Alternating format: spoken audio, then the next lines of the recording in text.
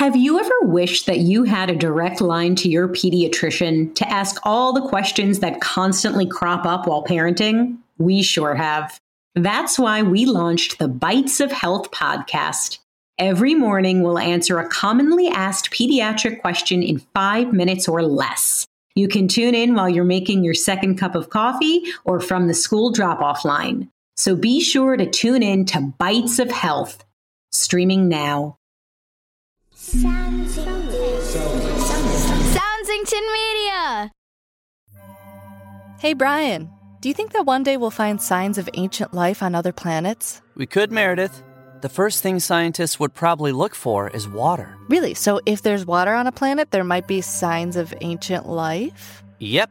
Did you know that NASA is sending a robotic rover named Perseverance to Mars to look for signs of ancient life? I did hear that. And I bet Mars will be happy for any new visitors. I'm Meredith Stepien. And I'm Brian Holden, and this is Reach, a space podcast for kids.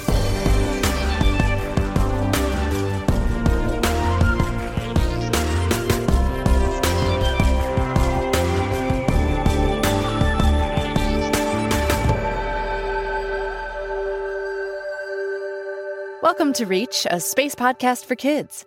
You know, Brian, this is a big week because NASA's targeting a big rocket launch. That's right. If things go as planned, they'll be sending the Perseverance rover to the Red Planet as part of the Mars 2020 mission. You know, Brian, that makes me wonder, if you were on Mars, what would you look for? I'd look for water. Then I'd look for a boat and then a tube because I like going tubing and stuff. I'd look for a rock with a smiley face on it, and then I'd take a picture of it. I wonder what our listeners would have to say. Well, here's what some of our listeners had to say when we asked them, if you were going to Mars, what would you look for? If I was going to Mars, I'd probably see if I could see the sun from there. When I first land on Mars, the first thing I look for is emulsion. And I'd check and see if there's water and maybe animals. Those are great answers. And you know what? We should look for Martians first. I've been wondering how NASA would launch a rover to Mars and land it on the Martian surface. Well, I'm excited to hear from this week's expert guest, Michael Staab. Michael's a fault management and system autonomy engineer for lunar missions at Northrop Grumman, also known as an engineer who's working on NASA's Artemis mission to the moon. Cool. And he also worked as a flight director for NASA's Jet Propulsion Laboratory, so he knows a thing or two about flying to Mars. And with all the excitement around this week's targeted launch of the Perseverance, Michael stopped by to say hello. So Mike, thanks so much for joining us on Reach. Can you tell us about what you do? I am a professional rocket scientist by training. Currently, I support what's called fault management and system autonomy design for the Gateway Halo element, which is Northrop Grumman's the habitable element contribution. Is one of the first two elements of NASA's Gateway program. So my job is basically to make sure that spacecraft don't do things that go. Now, you've worked on spacecraft that were orbiting Saturn. You've worked on spacecraft and rovers that were on Mars, and you're about to launch another Mars mission, right? Can you tell us about Mars 2020? So 2020 is, that mission was officially funded when I was in college. So it's been about 10 years since it's been under development. And the Mars 2020 rover, now what we call Perseverance, it's a follow-on to the Mars Science Laboratory Curiosity mission. So this Mars science program that NASA has been funding for well over 3 decades now. So in 1976, we sent the BIKE missions. They were life detection type missions. Ended up not finding anything, but there was something about Mars that's always kind of, it looks like it had water on its surface once. It looks like it had lakes and rivers. And from orbit, we can see that it has had some sort of the signatures for life that we were looking for. But we had to start from the beginning of, did Mars once have the right ingredients for life to exist? So the first piece of that is we have to determine if it once had water on the surface. Water is a great solvent for organic chemical reactions to occur. So if you have water, it's probably a good place to start with. Mike told us about Mars 2020, another project that launches this Thursday. It's a life detection mission. It is truly the first biodetection mission that NASA has ever designated for a mission. Its job is to look for life, look for evidence of ancient prehistoric life. What we're talking about here, we're not talking about dinosaurs. We're not talking about complex multicellular organisms. We're talking about bacteria. But what it is looking for, it's looking for not only the chemistry, but it's looking for the particular pieces of evidence we need to support that life exists in this location. So what it has on board is a suite of instruments to assess the biohabitability of a location. And then it has a very unique instrument called the sample caching system that's going to take these spore samples in this region we call Jezero Crater, which we believe is an ancient river delta. For our listeners, a delta is an area of land where running water deposits clay, silt, sand, gravel, or similar material. I didn't know that when I was talking to Mike. Great place to look for life because it's a place where water from upstream flowed down into this rich delta. And we know that deltas are very diverse, biologically very rich areas. You just have to look at the Nile deltas to know that. So it's going to look for evidence of the right biosignatures necessary for life. The other is going to take these core samples. And what it's going to do is after that, it's going to deposit these core samples on the surface, and it's going to leave them for a follow-on mission that NASA is currently understudying with ESA called the Mars Sample Return Mission. That's going to go to Mars, retrieve those samples, and return them back. We actually have the first actual piece of Mars to hold in our hands, and hopefully, if we did our jobs right, there will be ancient fossilized bacteria in that sample. Wow. Now the question, if it's not there, does that mean that we failed? No, of course not. Earth is the only place we know where life could exist. But the fact that we went to this place, we tested our hypothesis, we did everything correct to that point. If it's there, that's great. If it's not, that just means maybe that location doesn't have it. It doesn't mean that life couldn't exist elsewhere. It just means that that particular location, maybe life's not there. Maybe we need to change our hypothesis. With the Mars missions a while back, the things you look for are water. So yeah, we need the water, we need the organic chemistry, we need an energy source, and we need time. Those are the four ingredients you need. Spirit and Opportunity found the water, Curiosity found the chemistry and the habitability of Mars, and now we're looking for the evidence that over a long period of time that these reactions were allowed to take place, that we're able to build those large amino acids to actually have life. That's what Mars 2020 and the Perseverance rover are going to do. Cool. Yep. And that launches Thursday, July 30th of 2020, right? Yes. At 7:50 a.m. on the East Coast. Okay. And when is the spacecraft supposed to arrive at Mars? February 18th. Wow. So it takes that long. That's a little over 6 months, right? A little over 6 months. Wow. Can you tell me a little bit more about what goes into just launching a spacecraft and having it arrive on Mars? Earth and Mars are both moving at the same time. So rather than launching the spacecraft towards where Mars is, we have to launch the spacecraft to where it's going to be on February 18th. But once the spacecraft gets off of the launch vehicle, so once the second stage, once it separates off the second stage and it goes off in its merry way, that's only the first part of a very long journey. So we got through what is one of the more hair-raising parts of the mission, which is what we call launch and early operations. So we get off the pad, we get on the right trajectory, we're off the second stage, and now we're generating power, we're talking with the ground, everything's healthy. And then throughout the rest of the cruise, which like we've been talking about, is a little over 6 months, we're doing other types of navigation. So we're always talking with the ground to refine where we think the spacecraft is versus where it should be. We're refining that approach towards Mars. We're doing other types of maneuvers, and we're doing checkout of systems. So one of the first major things you have to do within about a month after launch is you check out all the systems, you turn things on, you make sure things didn't break in the launch environment, because rockets are very noisy and they vibrate a lot. We want to make sure that none of our hardware broke as we were, trying to get to space. Beyond that, things are pretty quiet. We don't really do much. We're basically just navigating, sending data back on how the spacecraft's doing until we get to Mars. When we start getting closer to Mars, that's when things get really interesting. So kind of like any spacecraft that enters atmosphere, we have to go through this plasma region as we slow down the spacecraft from 12,000 miles per hour to 1,000 miles per hour.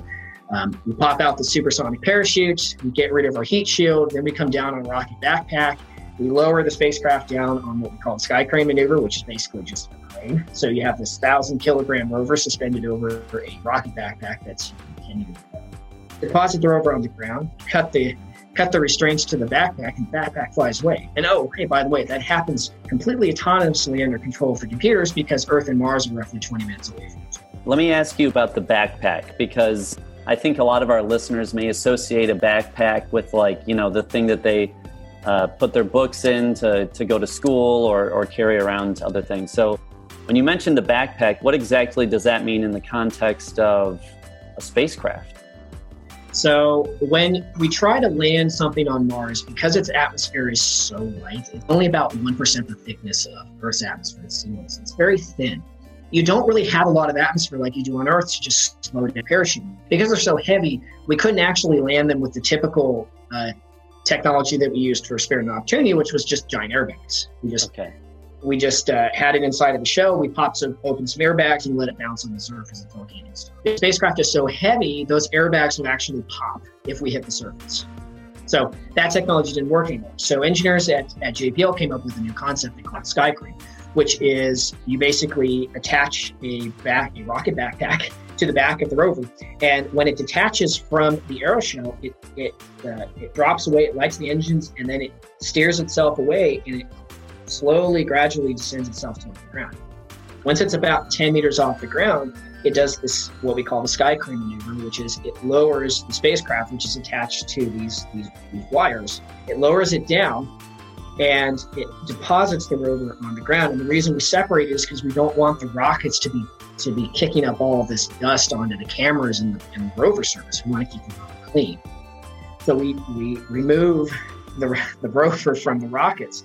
We deposit it, and once the rover senses that it's on the ground, it has these pyrotechnic charges that basically cut those wires, and then the backpack flies away from the rover so it doesn't impact it. Because we don't want it to smack down into it and then destroy it. Right.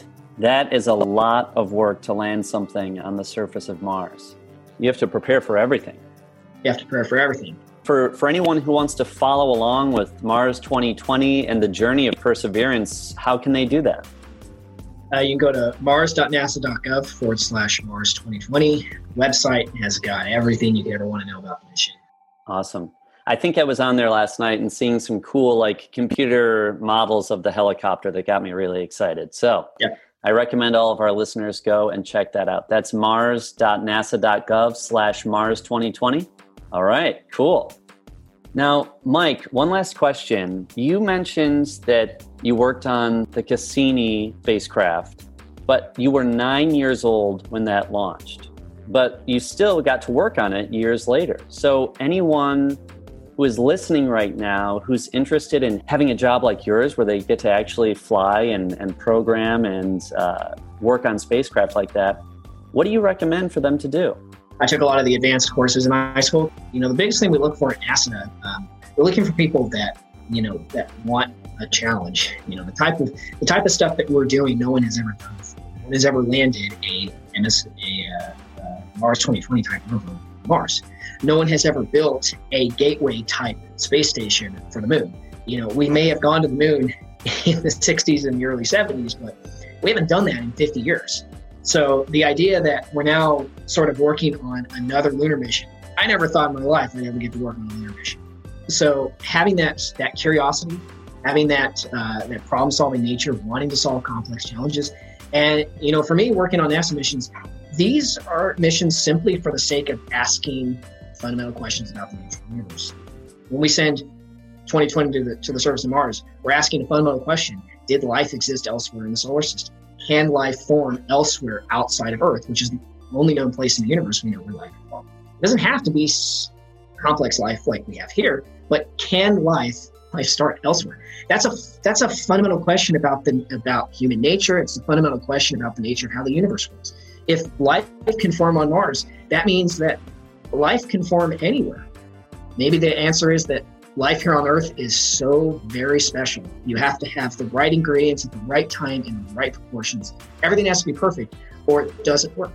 But that also answers a fundamental question about the universe. Is life, is it something that can happen anywhere with just the right ingredients and the right amount of time? Or is it something that is so uniquely special that it can only happen in a very specific place and a very specific environment?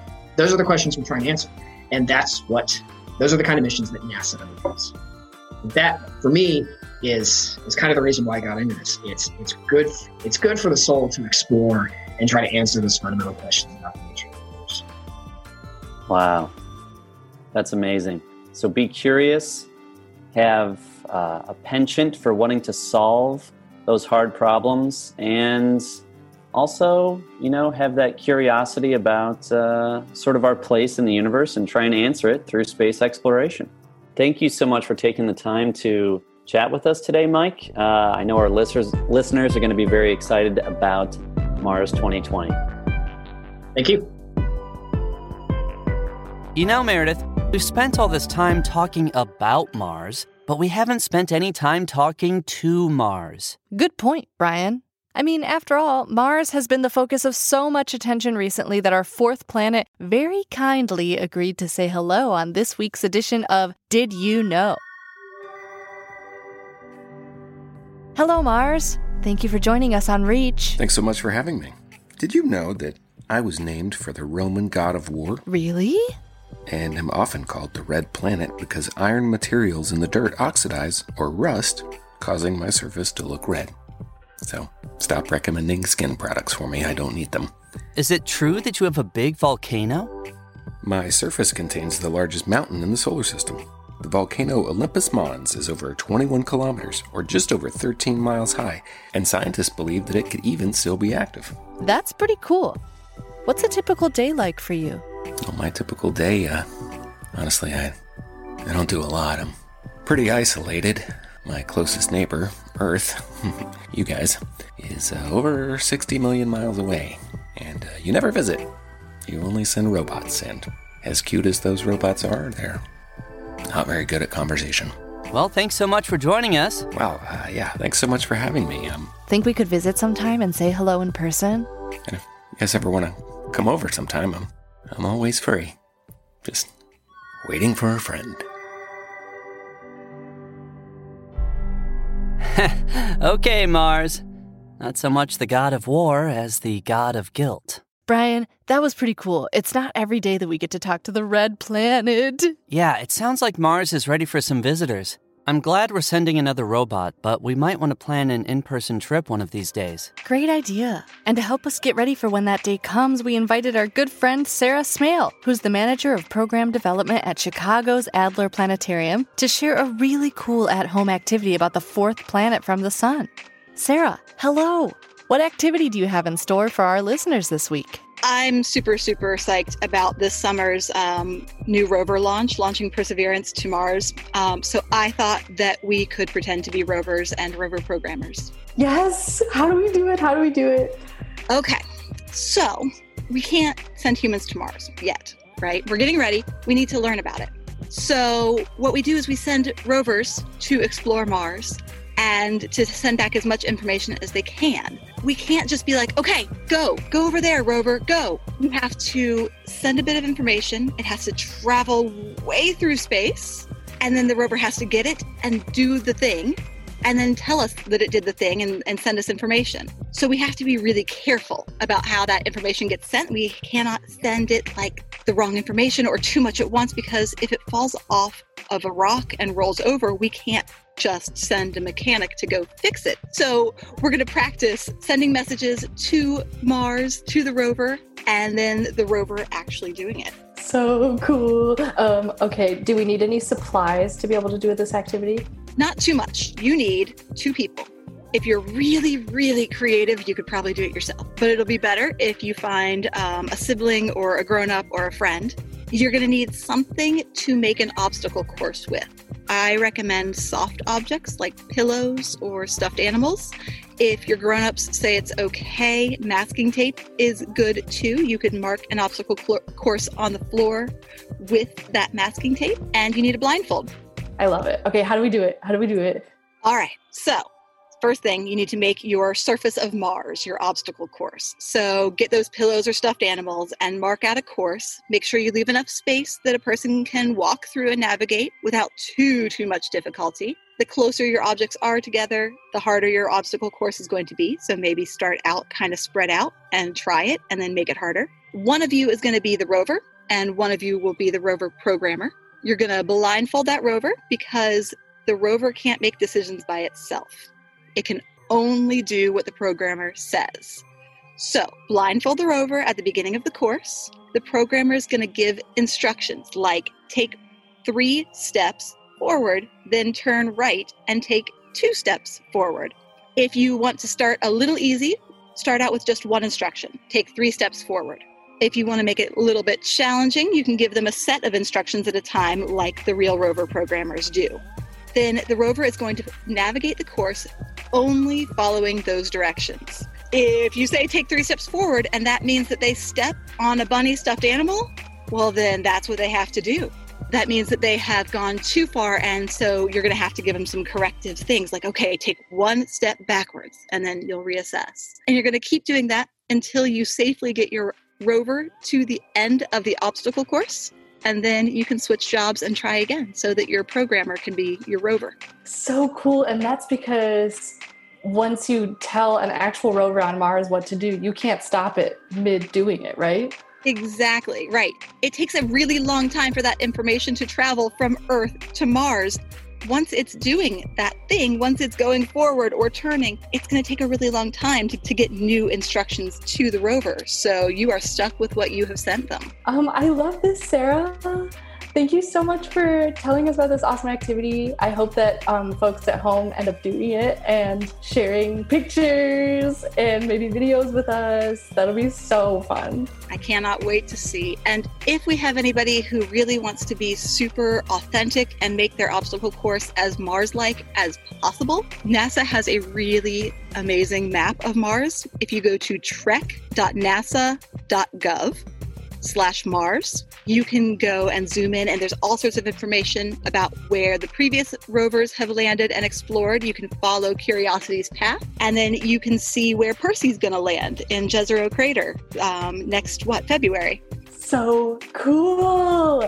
Okay, and we'll get that link from you so we can put it in the show notes and people can click on it and look around.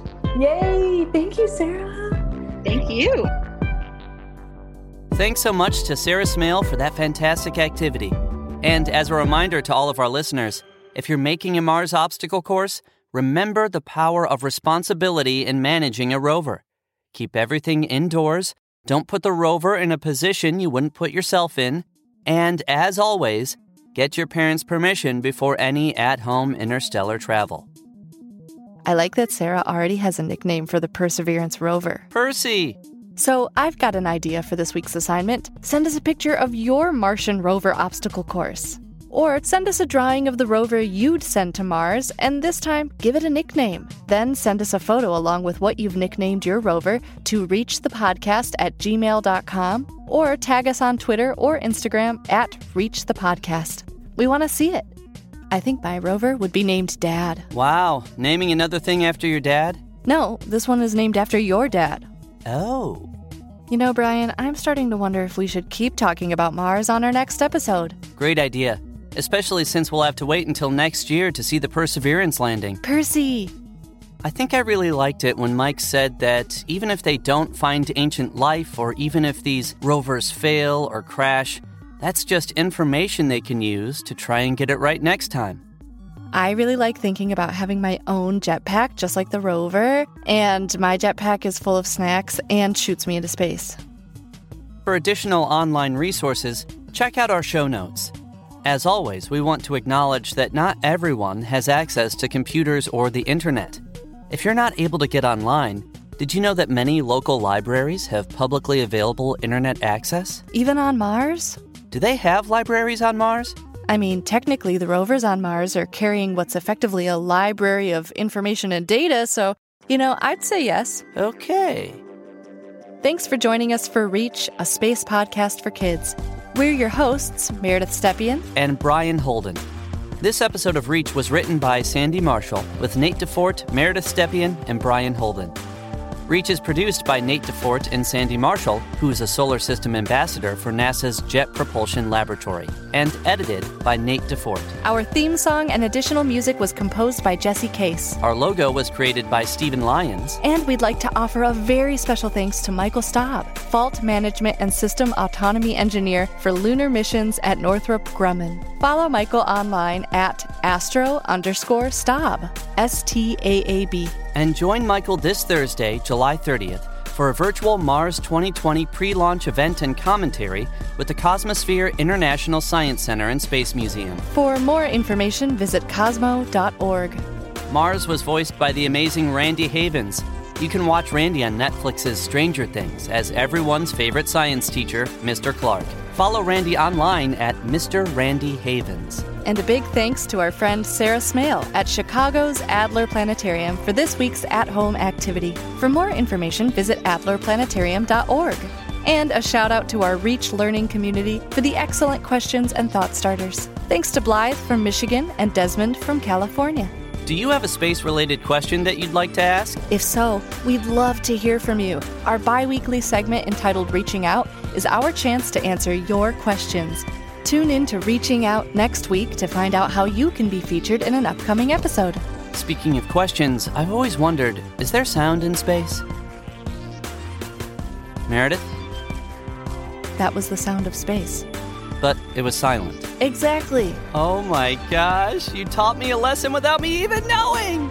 We're so glad to see so many of you enjoying Reach, so be sure to tell your friends and leave us a rating and review in your podcast player of choice or share an episode on social media. Yes, thank you. And if you'd like to find us online, visit at Reach the Podcast on Twitter and Instagram or on our website at reachthepodcast.com. Reach is a production of Soundsington Media committed to making quality programming for young audiences and the young at heart. For more information on our shows and the people behind them, go to www.soundsingtonmedia.com. We've all been there. You're standing in a museum staring at a painting and all you can think is, I don't get it. To me, knowing the story behind an artwork is a huge part of knowing how to look at it. I'm Amanda, the host of the Art of History podcast, where we view history through the lens of some really great works of art. Each episode, we dive deep into the bigger picture behind some familiar and maybe not so familiar pieces. Check out Art of History now wherever you get your podcasts.